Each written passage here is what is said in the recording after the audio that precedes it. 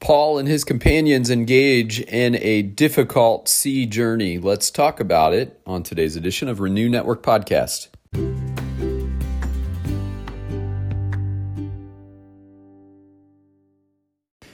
Good morning, my friends. We're moving on today in our study of the book of Acts. Today we're going to be looking at chapter 27, verses 1 through 12. But before we get into the text, let's go before the Father. Heavenly Father, we love you today. We thank you once again for the opportunity that we have to pause and study your word.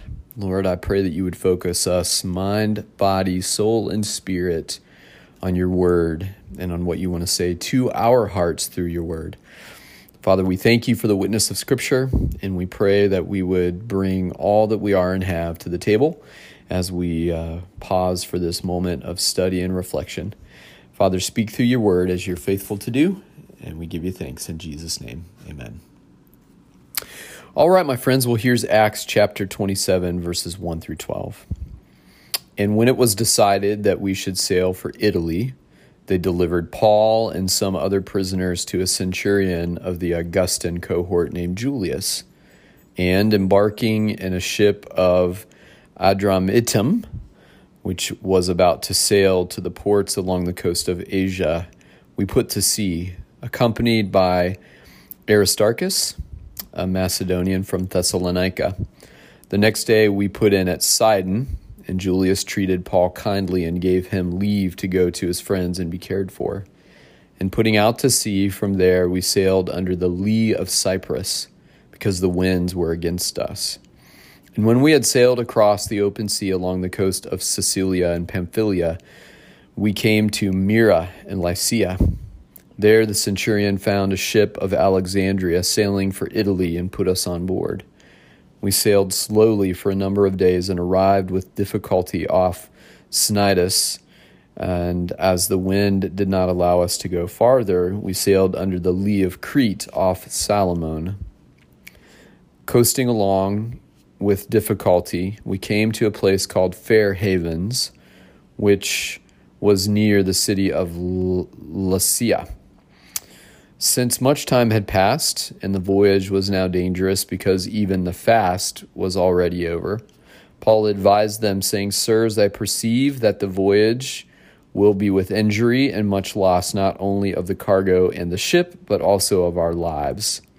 But the centurion paid more attention to the pilot and to the owner of the ship than to what Paul said. And because the harbor was not suitable to spend the winter in, the majority decided to put out to sea from there on the chance that somehow they could reach Phoenix, a harbor of Crete, facing both southwest and northwest, and spend the winter there.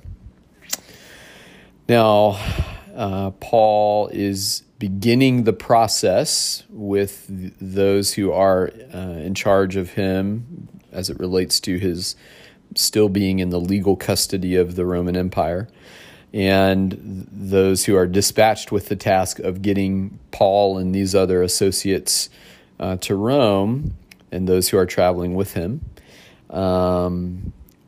It is clear that as they make their way, they're beginning to encounter some difficult weather.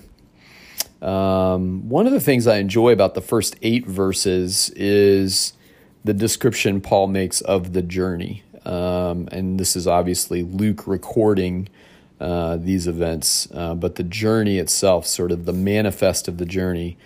We sailed here and did this. We went here and encountered this, and kind of a list of all of these different things. Then finally we move into verses 9 through 12, and Paul has a sense within his spirit that danger is ahead of them if they continue on. So Paul is faithful to put that warning forward, and he's clear about what he expects will happen. And instead of listening to him or taking to heart what Paul is saying, those in charge, the centurion who was accompanying Paul, paid more attention, as Luke notes, to the pilot and the owner of the ship than to what Paul said. Paul, being a person of discernment, a person who has a clear connection to the Lord, was receiving in the spiritual information from God that was helpful, not just for Paul's sake, but for the sake of these others. And this information was ignored in favor of quote-unquote experts in the field who suggested pressing on, hoping that they could reach, as Luke notes, Phoenix, which was a harbor in Crete facing the southwest and northwest, that they might winter there. I think, my friends, what sticks out for me is that there are lots of moments where God speaks a word through a messenger.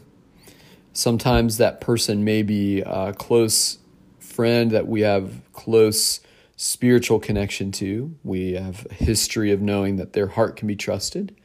Sometimes that word will come to us through a third party, in a book we're reading or a podcast we're listening to or a message that we're watching on YouTube or something like that. Sometimes it comes directly into our spirit. And as believing people, we need to learn to trust the Holy Spirit's work within us.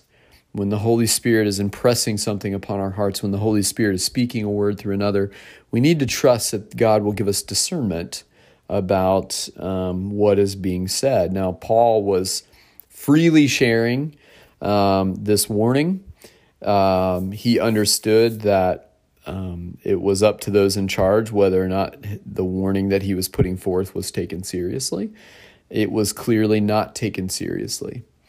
Now, does it mean we don't speak out of discernment, even if we recognize that those that we'll be speaking to will likely not take the warning, not heed the advice? I think it's a matter of faithfulness. It's a faithfulness issue.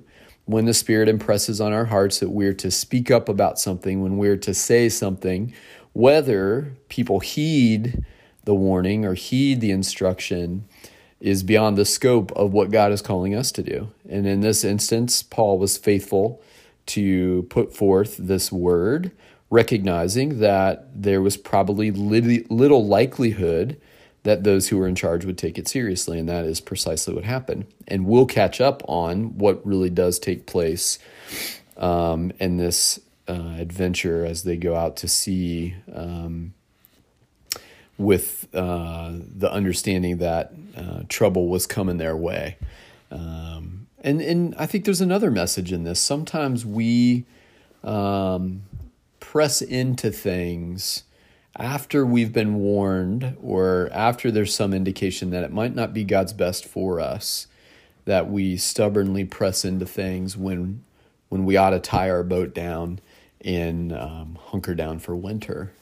And wait and be patient and wait for more instruction and wait for that sense of peaceful guidance from the Lord, giving us that confirmation in our spirits before we take action on something. So there's a lot to be gleaned here as we unpack this passage.